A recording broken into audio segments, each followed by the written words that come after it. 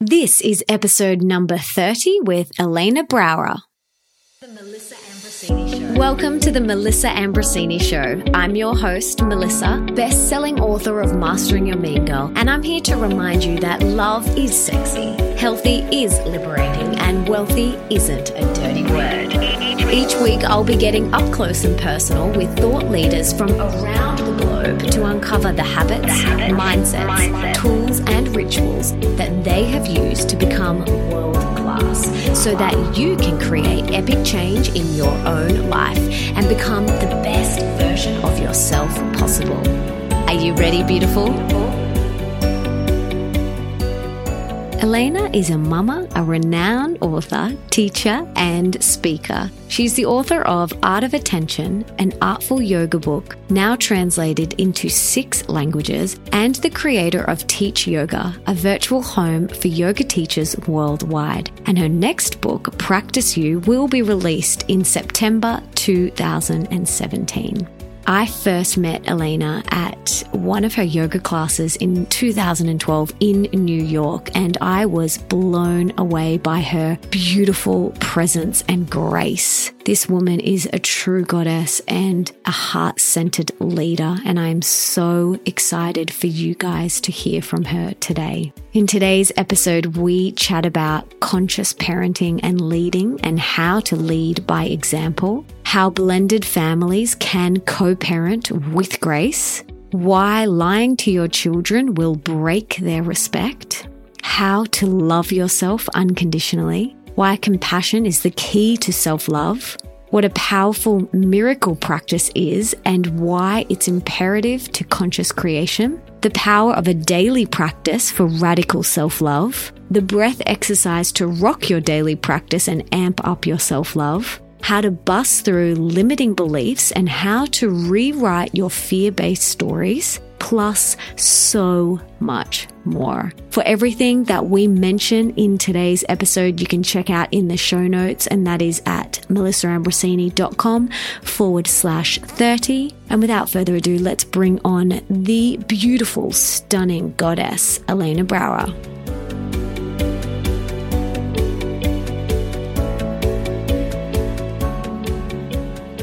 Beautiful Elena, welcome. I'm so grateful to have you here. But before we dive into all the juiciness, can you please tell us what you had for breakfast this morning? This morning was the first morning that my son walked himself to school. He's 10. So it was a little bit strange. I struggled not to watch him walk out of the building from the window. We live on the 21st floor, and I could have very well watched him walk out the door downstairs with the doorman, but I didn't. And instead, I turned around and I had 2 pieces of gluten-free toast. One had ghee on it with pepper and salt and turmeric, and the other had olive oil, really good olive oil from my friend's farm in Provence, with salt and avocado slices. And I just sat and ate it for a little while, and I realized that was the end of an era. How beautiful. Oh my goodness. Yeah. And then I took out my Unbakery book from New Zealand, and I got a cacao coconut maca smoothie going for dessert. Oh, goodness me. I'm coming over. Yeah.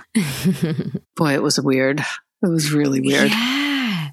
That's crazy. I have an 11-year-old stepson, and yes, there's no way. No, he can't walk to school yet. He's too little. Well, we live 2 blocks. Oh, that's okay. I know. We live only 2 blocks away.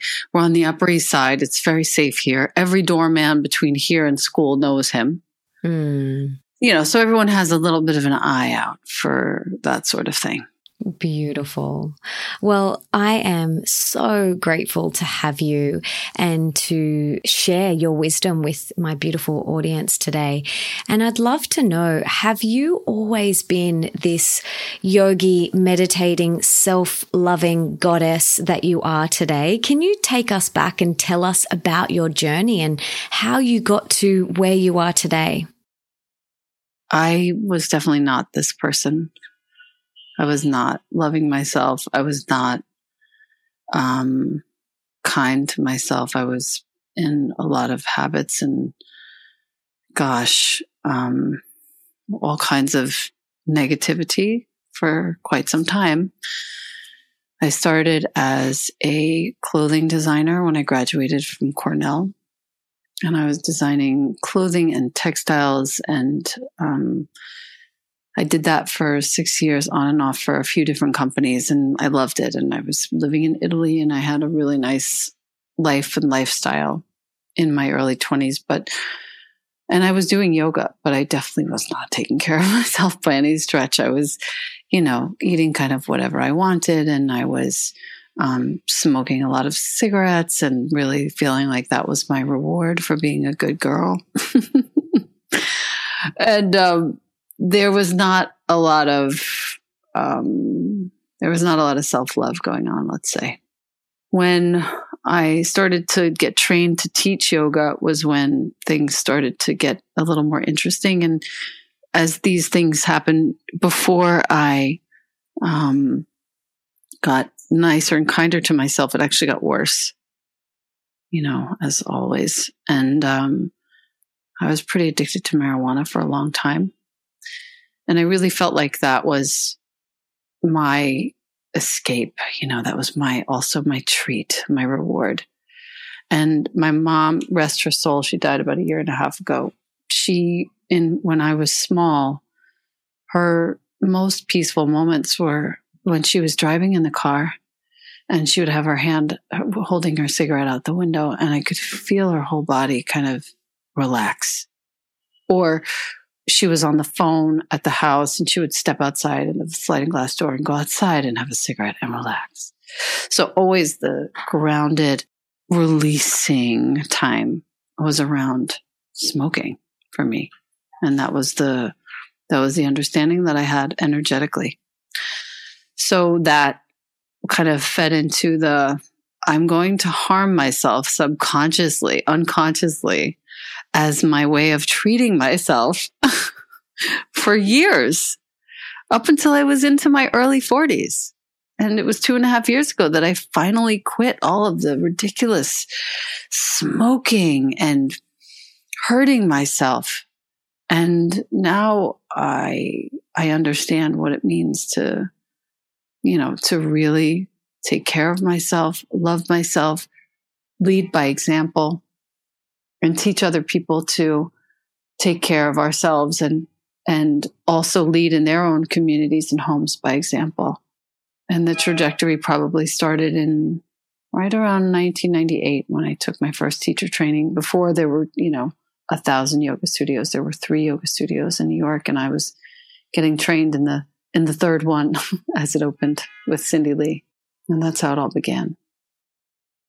Wow. Being a step parent and you being a parent, it's not until you kind of step into that field where you realize, the conditioning that we had growing up really affected and shaped who we are today. So how have you been really mindful of your actions and leading by example, like you said, with your son? I believe that our children are not ours to control, or they are there to walk this journey alongside us. I feel like I'm a guardian and not a controlling step parent with my little boy. So how do you consciously parent, I guess, so that you don't pass on any of, those little habits onto your beautiful little boy? Well, what I've done is actually walked him through every step of the way. So as soon as I realized that it was time for me to get clean, I actually, after I had my 40 days of clean and knew that this was my path and knew that I had to be a leader in this, albeit reluctantly at first, I had him knowledgeable of what I was doing.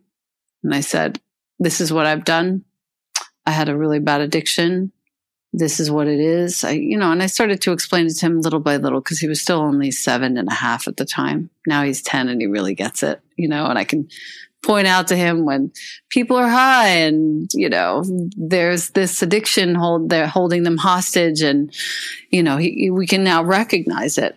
But at the time I basically had him be my sounding board when I was rehearsing the spoken word poem that I created to get over my addiction. It's called The Ritual of Recovery, and it's around on the internet. There's an audio version of it. There's a video version of it.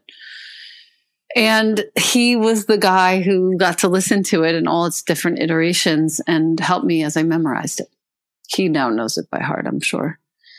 And so he has a front row seat to somebody healing, and he knows what it means, and he knows how. I didn't really have the hardest time. I knew that it was time, and I knew that I was going to be an example. I knew that I was being used as a vehicle by God to show people how this can be done, publicly, so that we can all heal together, so that I can help my sisters who are struggling and my brothers who are struggling, but, mostly the girls who are hiding. And he watched the whole thing, and he was awesome. He was such a good support system, and his dad and I are no longer together. We haven't been together for many years, but we're best friends now. And his wife and I are best friends, total soul sisters. Him and my man are total soul brothers. And so we're all in this together. And Jonah's seen us, leave behind the specter of my addiction and all the other weird little confusions and misunderstandings that we were sharing as a foursome together. We've left all of that behind, and he's watched that process. And so he's had a front row seat to something very, very special. Absolutely. What would your advice be for blended families? Because I'm sure there's a lot of blended families who aren't best friends with their ex-husbands or ex-partners and their new wives. Or what would your advice be to those people? I'm in the middle of co-writing a book called Your Elegant Divorce. Amazing. Yeah, it's an important topic. Mm-hmm. It's a hot topic right now because people are really into being conscious about this. It's happening, and we might as well be great and conscious about it.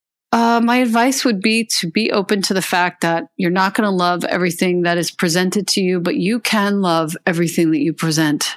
You can be a real clear leader by being kind, being compassionate, being open to the paradigm shifting, being open to the fact that you can actually change the flavor of the story by your own behavior. And it's very possible, barring situations, as I always say, with, chemical dependency or mental illness, anything is possible. It's funny. There's a lot of social stigma around the ex-partners, and a lot of people, when they find out I'm a stepmom, they always ask, "Oh, well, what's your relationship like with the ex-wife?" They kind of are really curious to see if it's tumultuous, and it's funny how everyone presumes it is, very aggressive or tumultuous. But I love what you said, that we can rewrite it and we can create whatever we want. And of course, when we may not agree with absolutely everything, but we can create what we want. And how beautiful for the child or the children to witness that. That's right. That's exactly right. That was my priority, was to, just make sure that he was seeing something that would lead him in the direction someday, if God forbid he got married and got divorced, or, somehow he invited this situation close to him, that he would know what the high road really looked like and be able to take it. He would recognize it. Beautiful. One thing that we have done with Leo is always treat him like an adult. Well, we've always spoken to him how we would speak to, our sisters and brothers, and we've never dumbed him down and, babied him in that sense. How important do you think that is for children? That's everything. That's everything. Every time I teach about parenting or I offer any of my own experience around parenting, it's always you don't have to be their best friend, but you do have to treat them with respect and treat them as though they are understanding emotionally of what you're talking about. Most likely they are. They have many fewer veils than we have. And so when it comes to matters of the heart, even though they might not have the words or the vocabulary for it, they do have the sensation in their bodies for what is true and what is not true. And so they know if you're lying to them immediately. They can sniff you out a mile away. And if you're lying to them, it just degrades their respect for you so early in life. We all have this experience where we can think about, it was an uncle or a grandfather, somebody in our lives, a dear friend of the family who was just a total bullshit artist. We knew it from a mile away. We could sniff it out. We wanted nothing to do with that person from early on. We couldn't even explain why. Please, Mom, don't make me go near that person. And like you said, we may not be able to actually articulate it, but we know because we can feel it. Right. That's the gift that kids have. Wow. So how has self-love really played a part in getting to where you are today? Like, obviously there was a lot of self-loathing in your early 20s or whenever it was where you experienced these addictions. How has that evolved for you, and how important do you think self-love is?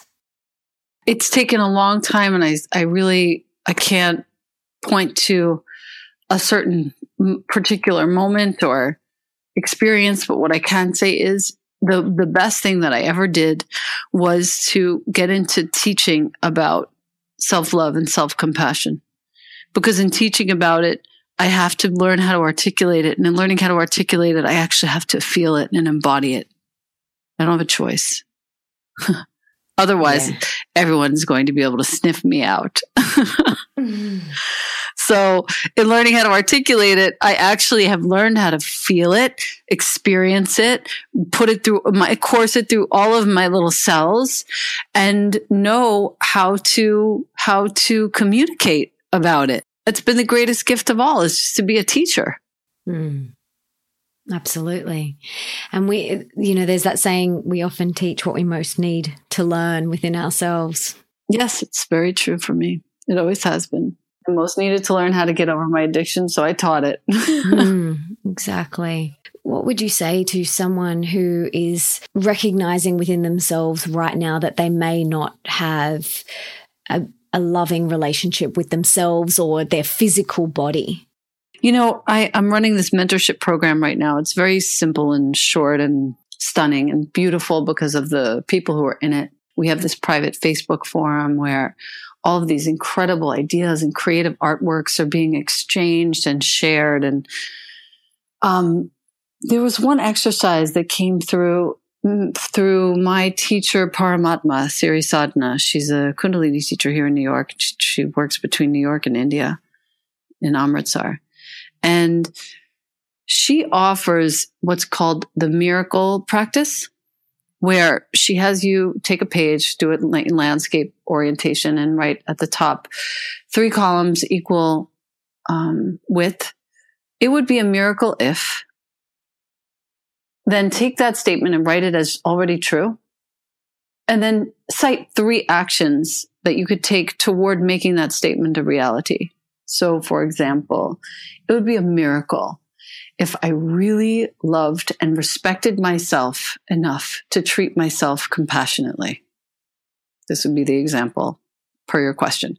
The second column would be, I respect myself and love myself compassionately. 3 actions I would take: I would go and look in the mirror and practice until it felt absolutely natural, saying to my eyeballs, and focusing on one eyeball only, because that makes it easier in life to focus on the other person's left eyeball is the call. It will help you stay with them. And it's the eye of the truth. Focus on one eyeball and say, I love you. I love you. You're beautiful. I love you. You really are beautiful. You have a huge blemish on your face, and I love you. You are beautiful. And until it's true say it. That's the first action. The second action would be surround yourself with positive affirmations and positive people, positive messages, positive books, positive realities. Don't watch the news. Don't watch the television. This is all sort of encased in that second action. And the third action would be something like make sure that you have a steady stream of grace in your life, of prayer in your life, of God in your life, whatever your word for God is, the universe, spirit, whatever it is, soul. Make sure that there's a steady stream in your life. I love that. Is there any way we can link to that miracle practice in the show notes or something like that? Is it online anywhere? No, she does what's called the Space Weather Service, and she offers it on certain times of the month, each month with the moon. What I would do, I can create a little graphic, something pretty that I can photograph for you. And that would be amazing. Just the 3 columns. I'll just do it on a piece of watercolor paper and photograph it for you so that you have it. You can include it as a little PDF or something in the show notes. Oh, that would be amazing. Thank you so much. I love what you are saying about constantly surrounding yourself. And, it's about that routine and ritual, daily habits, daily routines. And it's often those little things that we do each day that add up to big results or big consequences. And I am fascinated by people's routines and morning routines and what they do in general to set them up for success and for being the best version of themselves and whatever they have to do to set them up to show up to the world as their full self. So how important do you think daily rituals and practices are? And can you take us through some of your non-negotiables? Lately, my favorite non-negotiable is that my boyfriend and I meditate every morning together. We have this little seat where we sit together. It's so cute. Took me a really long time, and he wasn't into it forever, but then he came over to Oz. He was in Perth for the last 2 weeks shooting a film. He's a creative director. And when he came back, his schedule was all screwed up, and he's the guy who needs to sleep in every morning. And so I would wake up with the sun, I would go and sit and do my thing, my practices. And the non-negotiable being getting up early, taking care of my practice, my writing, my sitting, movement, whatever I can do, breath work, playing the bowls, whatever's clever that day. And now he gets up because he's all jet lagged and it doesn't seem to be going away. He's been home for over a week and he's still waking up 6 o'clock, comes out, sits with me. It's the nicest thing. So that I would say is my first non-negotiable. Definitely just some sort of pranayama in the morning is very important for me, usually just alternate nostril breathing, which is what my teacher, Para Yoga founder, Yoga Rupa Rod Stryker, gave to me when I was cleaning up my body from all of my addictions. Alternate nostril breathing, Nadi Shodhana, is the king for me. Every morning, I feel all of my bones landing every time I do it. And then we sit for about 20 minutes, 25 minutes. Beautiful. And it's so beautiful that you get to share that together. How important do you think these little daily rituals and routines are for self-love and setting you up to show up to the world as the best version of yourself, whatever that looks like for each individual? I think it has to be something personal for everybody. In the mentorship program, I'm having each person develop in week 2, which was the week about compassion. Each week is just one word. And the compassion week, I just had them do a practice between 3 to 5 minutes, no shorter than 3, no longer than 5. So nobody can tell me they can't do it. Nobody can tell me you can't do 3 to 5 minutes. And what is your ritual for developing compassion for yourself? Is it going and looking in the mirror and, having a moment with yourself? Is it giving yourself a dry skin brush or some, oil rub down? It doesn't matter what it is. It can be it can be making your own smoothie in the morning. It can be making your tea slowly and lighting your incense and taking care of a little ceremonious moment with your tea leaves. whatever it is. Make something happen so that you know you have this time with which you are going to connect to yourself. Period. Punto. The end. No question. Yeah, I love that. Over the years, I have done so many different things, oil pulled and juiced and yogurt and meditated and enemas and saunas and chanting and dancing and swimming and neti pots and all sorts of things I have put in my morning routine. And it's very easy for people to see what other people are doing on social media and, compare themselves and feel like they have to, do what other people are doing. But how can we tune in with ourselves and find what works with us? And would you recommend doing one thing, or would you recommend doing a couple of things? Like, what's really been profound for you and had the most benefit for you personally? I finally got a juicer, and I do half and half celery and cucumber every day, at least once. That's awesome. It's been for the past several months. Even through the winter, felt really good, feels really good, feels really alive. Just making sure I drink a lot of water, making sure that, like I said, I'm waking up early in the morning and just connecting to myself, connecting to my practice. Everything else, I take my vitamins. I don't know that there's any other thing I would say you have to do this. These are the basics. And that's what I do to take care. Oh, and I do a weekly acupuncture appointment, mainly because the office, I found somebody wonderful who's literally next door to my apartment building in the city. So I walk down there every Monday afternoon. Mondays are the busiest days for my business, for my doTERRA business. And I go down there at 3:00 in the middle of literally everything. And I lay down for an hour, and she knows exactly what to do. She puts all the needles in, closes the door, leaves me alone for 60 minutes. It is the most divine journey every single week. And that is the best reset I know about. That's the one thing I would say, you know what? If you're doing nothing else for yourself, just do that. Go start an acupuncture practice. Start a weekly or even a bi-monthly, something like that. I see a lot of women who really struggle with gifting themselves that time and the money to go and get acupuncture or go to their favorite yoga class.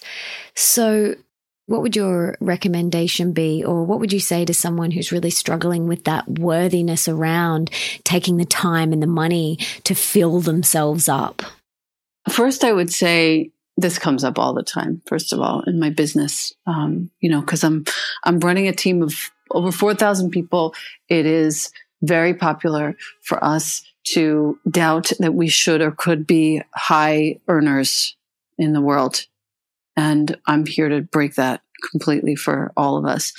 And every time I say, go get Kate Northrup's book, which is Money, a Love Story, and open that book up and just start to do even some of the practices that she has us do.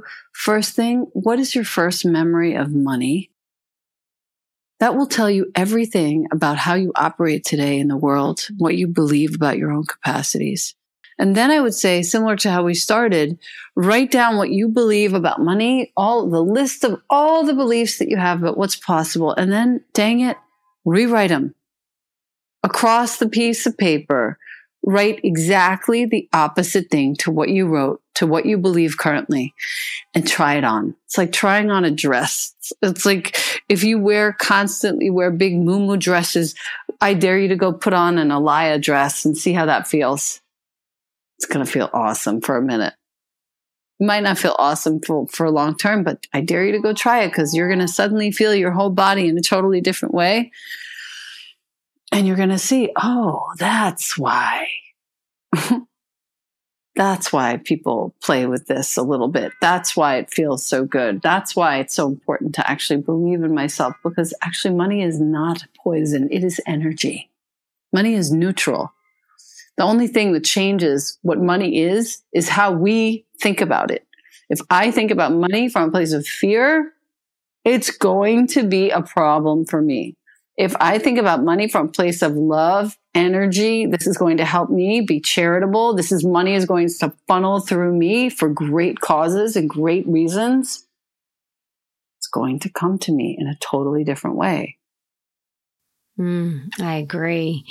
I used to really hold on to my parents' beliefs around money, and I had to do a lot of rewriting of my money story over the years, which has been so powerful, and my relationship with it, and my relationship even with the word abundance. I really had to be mindful of that and do a lot of reprogramming. So it's very possible.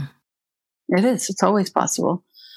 And it starts by us kind of taking a moment to try on other belief systems. That's all. Absolutely. Yeah. Seeing how it feels in our body and going, okay, this feels really good. I'm going to take this belief system with me, and then it might change and evolve over time as well. But constantly just being open to there being another way. Exactly. So I would love to hear, what is one thing that you're currently working on or would like to improve or work on within yourself at the moment? Is there anything that's really front and center for you right now? Well, the first thing that comes to my mind is just actually working a little bit less. I love so much what I'm doing right now. It is silly. And I could stay up all night and do it all day. Yep, I can totally relate. I could do it all the time. I would never stop. I have a standing desk and I look out over the whole city, and I could just do this all 24 hours a day. What I'm working on now is just like putting a little bit of a boundary on that on the days that I don't already have one. Mondays, Tuesdays, and Thursdays, the boundary's already there. I have my kid or I have my man. Like we have date night tonight. And after this call, it's just date night. I don't get to open up the computer. I don't get to help anybody. I don't get to do anything. I just get to be with my partner, and it is awesome. We'll take a bath together. We'll chill out together. Tuesday and Thursday is my boy. I have him, and we cook and we chill and we play chess and we watch Chef's Table. And then Wednesdays and Fridays, though, girl, I could go for days. So I'm working on those days, kind of just relaxing in the evenings. Yeah, beautiful. Yeah.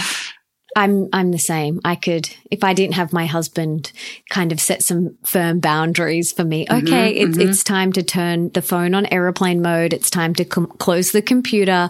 I am the same as you. I would just keep going and going and going because I love it so much. Yeah. But we do need to have that flow between the masculine and the feminine energy, and, go and give ourselves a self-loving, oily massage and do those beautiful things like meditate and yoga. If we just go all the time, we're going to burn ourselves out. That's right. I see a lot of women have a lot of guilt, especially entrepreneurs. They have a lot of guilt when they go and stop, and they feel like they've got to be on 24/7, and they've got to be going, and they've got to be on social media, and they've got to be doing everything all the time. How do you deal with that inner pressure that might pop up, or if it does pop up for you?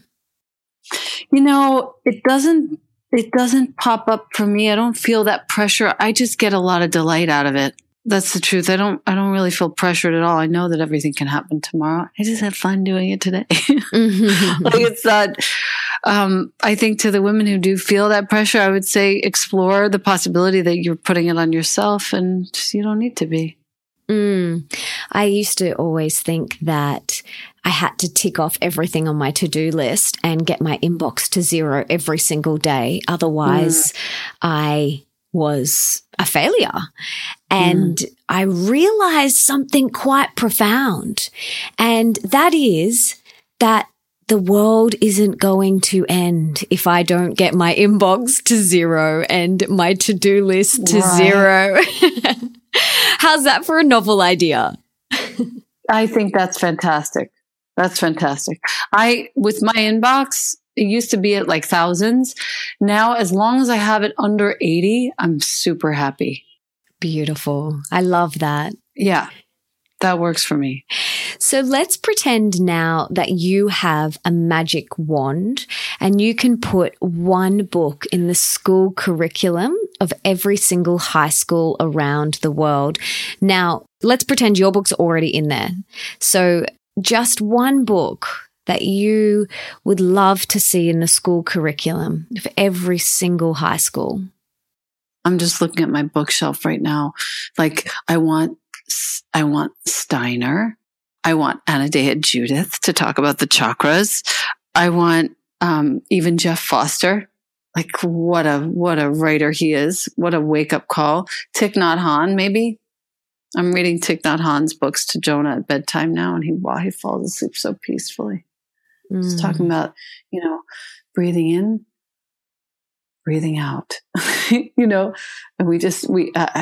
are so many. I don't even know what to say to that. I can't. They're all really, really beautiful ones. Thank you. Yeah, they're amazing. We have started to read these sorts of texts to Leo at nighttime, which is just so beautiful. I think back to when my mum used to read to me. I'm like, I would love that if she had have read those books. But I mean, I'm reading them now, which is fine. But it's really important to kind of introduce our children to this world, and the younger, the better. Do you agree? Yes. There's a part of me that's like, I should have just started doing this sooner. But it's fine. It's fine. Now he really gets it. And now he's like, he'll ask for it when he feels a little wound up. He'll just be like, let's read from the meditation book again. It's a little tiny book called Creating Space by Thich Nhat Hanh, about creating your meditation space and what you should do, and about the bell, inviting the bell. And it's like, oh my God, so cool. It's so cool. And like you said at the start of the interview, leading by example with your children is something that you feel really connected to. And same with myself and my husband, that leading by example is the best way to inspire. How do you let go when he goes to school or goes out into the world or goes to the parties? Because I know a lot of women that struggle with that. He's not my kid. He's my kid, but he's not my kid. I have to let go of him. Today was the best practice for me. When I said, you know what, you can totally walk to school by yourself, I was like, okay, this is the beginning. I'm going to get really good at letting him go, letting him figure it out. I let him go to school in a basketball jersey. He goes to a Steiner school. He should not be going to school in a basketball jersey. And he also wore like his soccer flip-flops. And I was like, this is not going to go over well over there. And he said, no, I promise you it'll be fine. I said, great, just try it. Gets there, teacher tells him change, go to the lost and found, find another shirt. Like, I can't control this person. All I can do is give him the merest guidance and let him go find out. He knows what it looks like to be an addict. He knows what it looks like to heal. He knows what it looks like to care. He knows what it looks like to love. He knows what it looks like to meditate. He also knows what it looks like when I'm not meditating, the kind of anger that comes out of me. He has a pretty good neutral baseline understanding of how to show up in the world. I think I've done the best that I can do. Now it's time for him to figure it out. So beautiful. And we have more years. He's only 10 years old. He's not like, he's not 15. He's not 17. But I can see and I can start to prepare myself for what it is to let that person do the things that he's going to do and make the mistakes that he will make, and know that that's probably the best course of action. Make that mistake.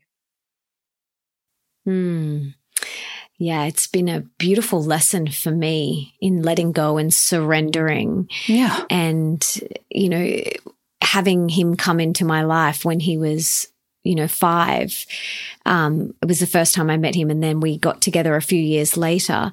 But it's been such a lesson in surrender and letting go and not trying to control and shape and project my views, and just lead by example and be the most self-loving example that I can be for myself, because children or everyone, they learn by watching, and that's all I can do. And I love that that's how you parent, and there's no controlling that we can do. We've just got to show up and be the best example that we can be. And all of that said, there have been plenty of times I've completely and utterly screwed up. And he's watched me say that I'm sorry like really profoundly sorry. I'm so sorry that I said that. I'm sorry that I showed up that way. I'm sorry that I cursed. I'm sorry that I screamed. I'm sorry that I raised a hand to you. That's happened like 4 or 5 times in his life. And my consequence for that is that I have to tell his father. And as I said, we're no longer together. So if I am in any way inappropriately aggressive with him, again, which has happened a handful of times, I actually have to call his father and explain to him the entire situation, which has been nothing but helpful, because his father now gets to see this is really a deep lineage, ancestral pattern in my body. And I am getting so much help from his father from executing this consequence. He helps me every time I call. Instead of being like, oh, you're a failure, he goes, you know what? You tried your best. You said you were sorry. Let's keep moving forward. Let's keep showing him what it should look like. Every time, without fail. The guy is like a rock. He never judges me for it. So beautiful. It's beautiful. It is truly beautiful. And then the kid gets to watch me have that interaction. I've apologized to him now. I've been such a jerk. Then he gets to see me call his dad, tell his dad the whole story. He gets to see my interpretation of the story, owning my whole part in it, not skirting the issue, not blaming the kid, but really owning my side. And then hear his father say, you know what, we're working on this. We're working on it all together. This is what we're doing. And that's kind of the best that we can do, I think. It's so deep. It's deep. It's generational, and it's very deep for me. And so we're working it out now in this present form. Oh my goodness. Yeah, I can absolutely relate. And how important do you think that vulnerability and being totally open and vulnerable in front of your child is? Because I grew up in a family where it was a sign of weakness to cry. And, it was pull your socks up and keep forging forward. I never saw my mum really get emotional or cry. And it was kind of, if she did, it was hidden, and she would run into the other room and don't see me like this. And this is something that I've been really working on over the past couple of years with Leo, is being more vulnerable with him, allowing him to see me cry, which was so challenging, and allowing him to see me say sorry and go, you know what? I'm very sorry for speaking to you like that. That's not okay.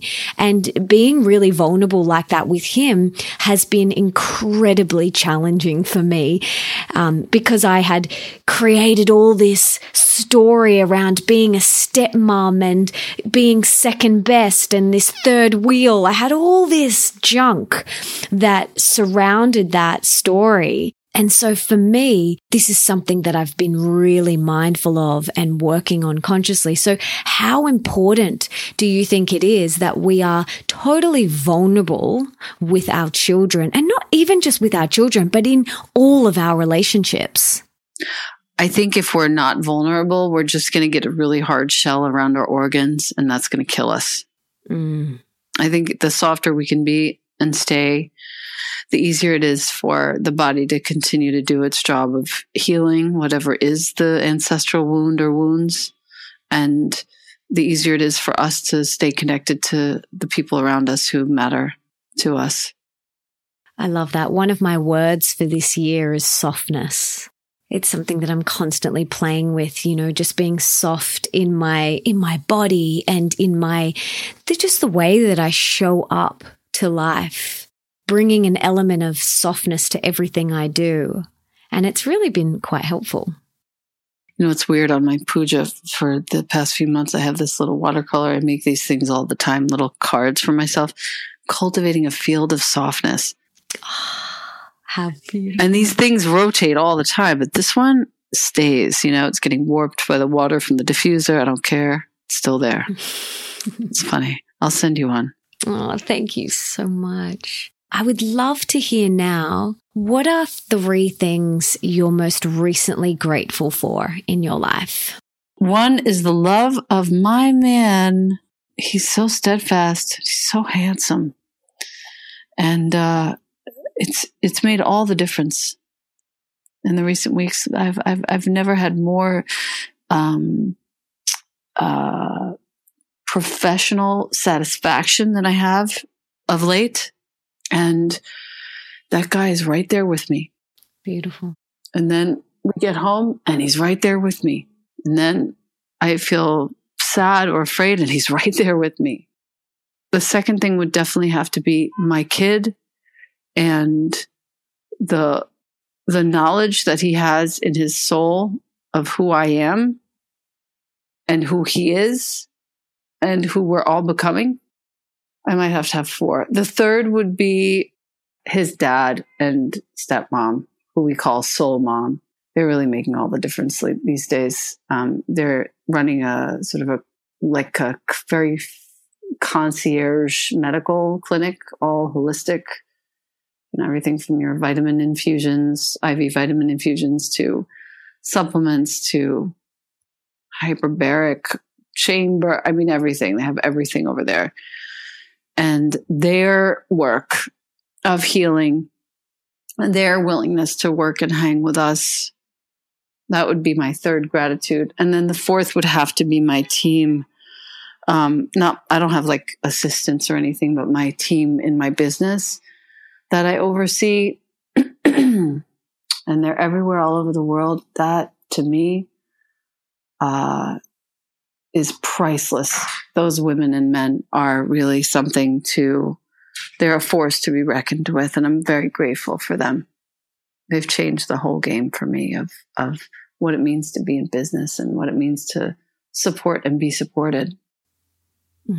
So beautiful. Beautiful. Sorry, it was 4. No, that's okay.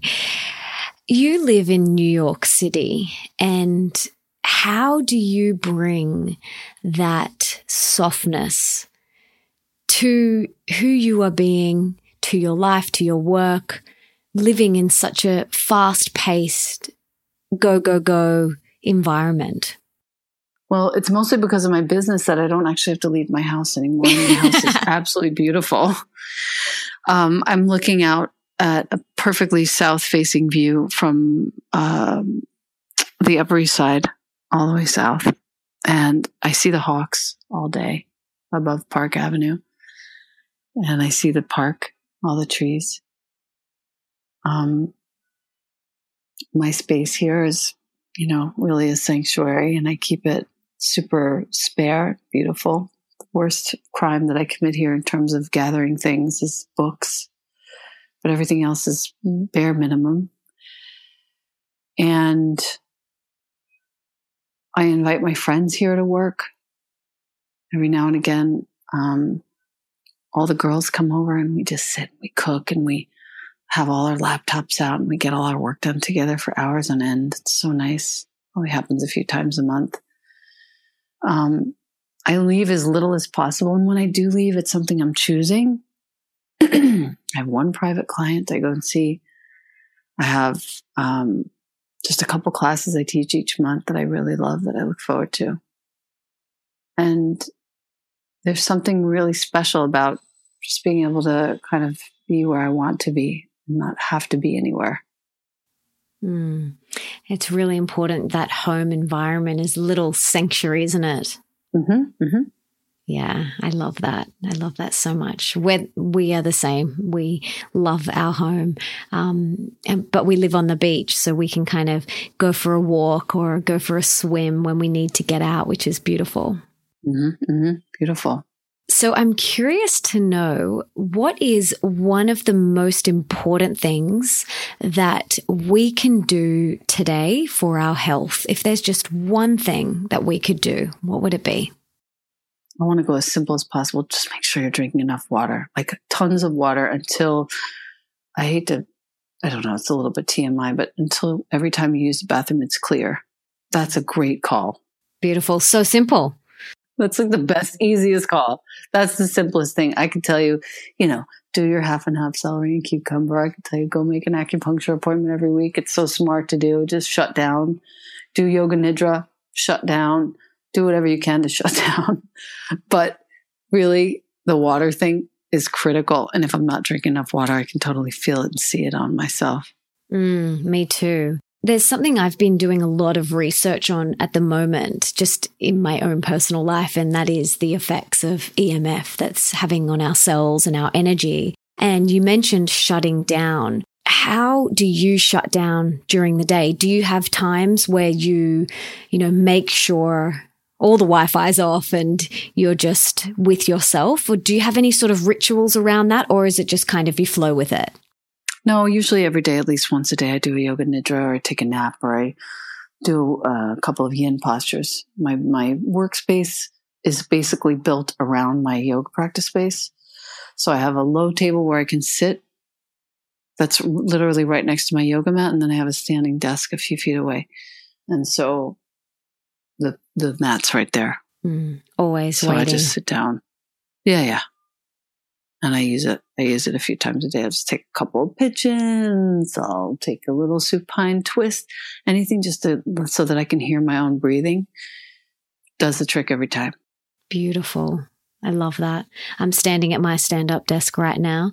As I talk to you, I used to sit when I recorded all of my podcasts, and I would get up and almost not be able to move after an hour of sitting. So I have been standing this whole time, and it's so much nicer.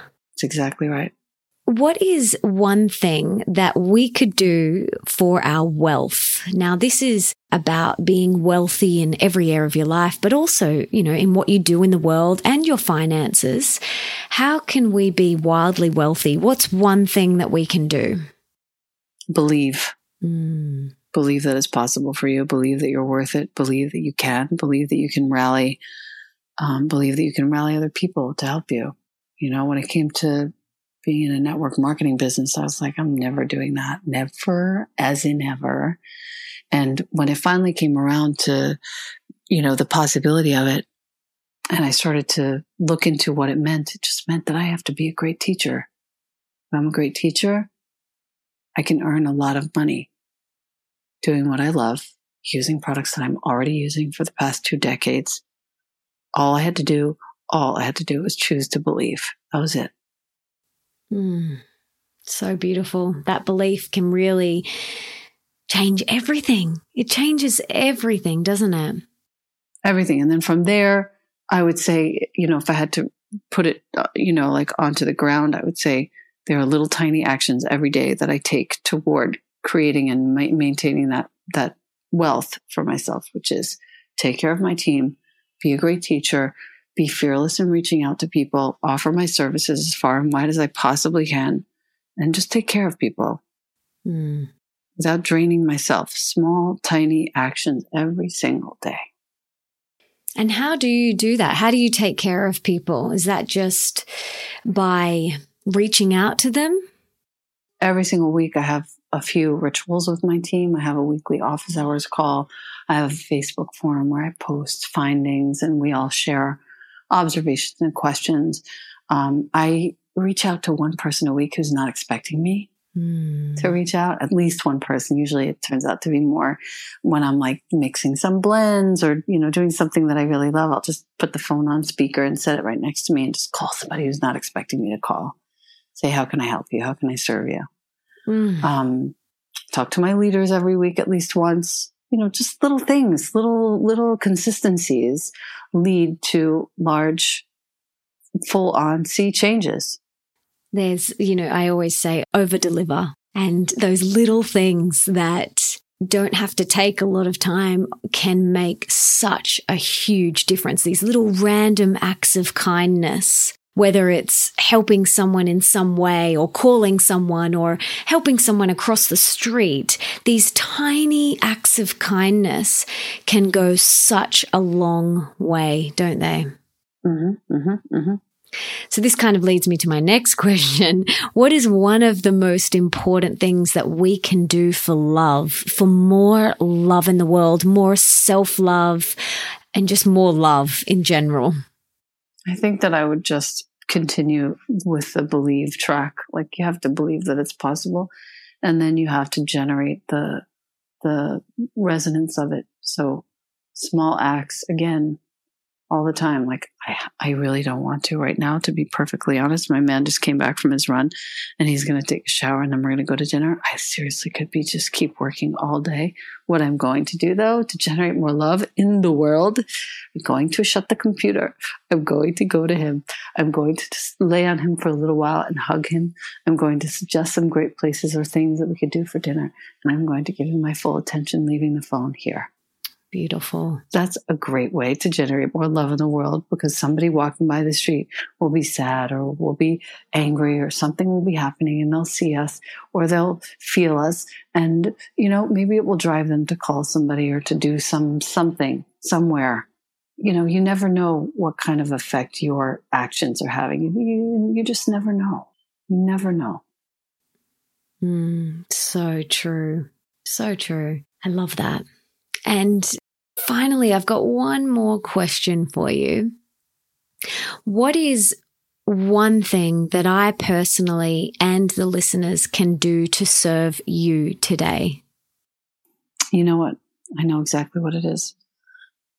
I was just last week making a dream come true. I was at the book expo here at the Javits Center in New York, where my book, which is called Practice You, which is not really a book, it's actually a journal, is coming out in September. And I was signing the full color galley proofs of the book. It was like a total surreal dream come true.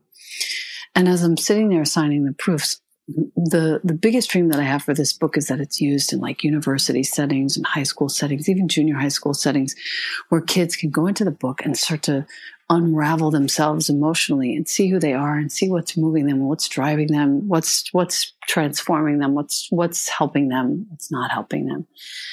There are opportunities to write letters to yourself at every single age, to walk yourself through prayers and write your own stories and your own poems and songs and prayer, whatever moves you. And the way that you can help me is by getting this book and sharing it with a friend who is in need, a friend who is sad, a friend who is going through a really hard time. I created the entire book and all the paintings when I was basically healing after my mother died. And we got 5 more years with her after she was quite sick. So I'm not complaining, but she died quite suddenly. There was no notice. She had a heart attack. And we had already gotten 5 more years after she was really, really ill. So, but the surprise of it was, there was a lot of grief. And so all the pages of this book were me painting and coming up with the words to heal myself. And so if you can share this with somebody who is in pain or grieving or working toward transforming something that is difficult for them in their lives, that will help me. That will help everyone. It will help me. It will help you. It will help the person to whom you show the book or give the book. That, I think, is a great blessing. We will link to it in the show notes so everyone can get it. I mean, I've seen the landing page and it looks absolutely beautiful. So we will link. Yeah. You have to check out the Instagram feed too. It's beautiful. I basically have been documenting the making of it since I started, just for fun, just to see. And it's beautiful. Practice.you on Instagram. Okay. We will link to that so everyone can go and check it out. I just want to acknowledge you and thank you for all the work that you're doing, for being such a fierce leader, and just showing up all the time and continuing to be the example. I'm so grateful that you just continue to show up and be so vulnerable and honest. That's one thing that I really love about you is your honesty and your vulnerability. You don't, pretend to be perfect. You share these things that you're going through, and that's what I absolutely love about you so, so much. So I'm very grateful and honored to have you share your beautiful goddessness with us today. Oh, thank you so much. Thank you for all the work that you're doing. Thank you for all the thoughtful, really wise questions. I do really, truly appreciate them. Pleasure. Thank you, beautiful lady. Thank you. And have a great day today. Bye, Melissa. I don't know about you, but I feel so calm, soft, and goddessy just from listening to her beautiful voice. She oozes presence and calmness and softness. And I just could keep talking to her for hours. She's just so beautiful. So if you felt that and loved today's episode, please subscribe and leave me a 5-star review, because that means we can inspire more people together. And don't forget to tell me on Twitter who you would like me to interview, and make sure you tag me at Mel_Ambrosini and the person you want me to interview using the hashtag The Melissa Ambrosini Show. For everything we mentioned in the podcast today, you can check out in the show notes, and that is at melissaambrosini.com/30. And you can check out all my other podcast episodes there too. So thank you so much for being here, for wanting to be the best version of yourself, and for showing up today for you. You rock. Now, if there's someone in your life that you can think of would really benefit from today's episode, please share it with them right now. And until next time, don't forget that love is sexy, healthy is liberating, and wealthy isn't a dirty word.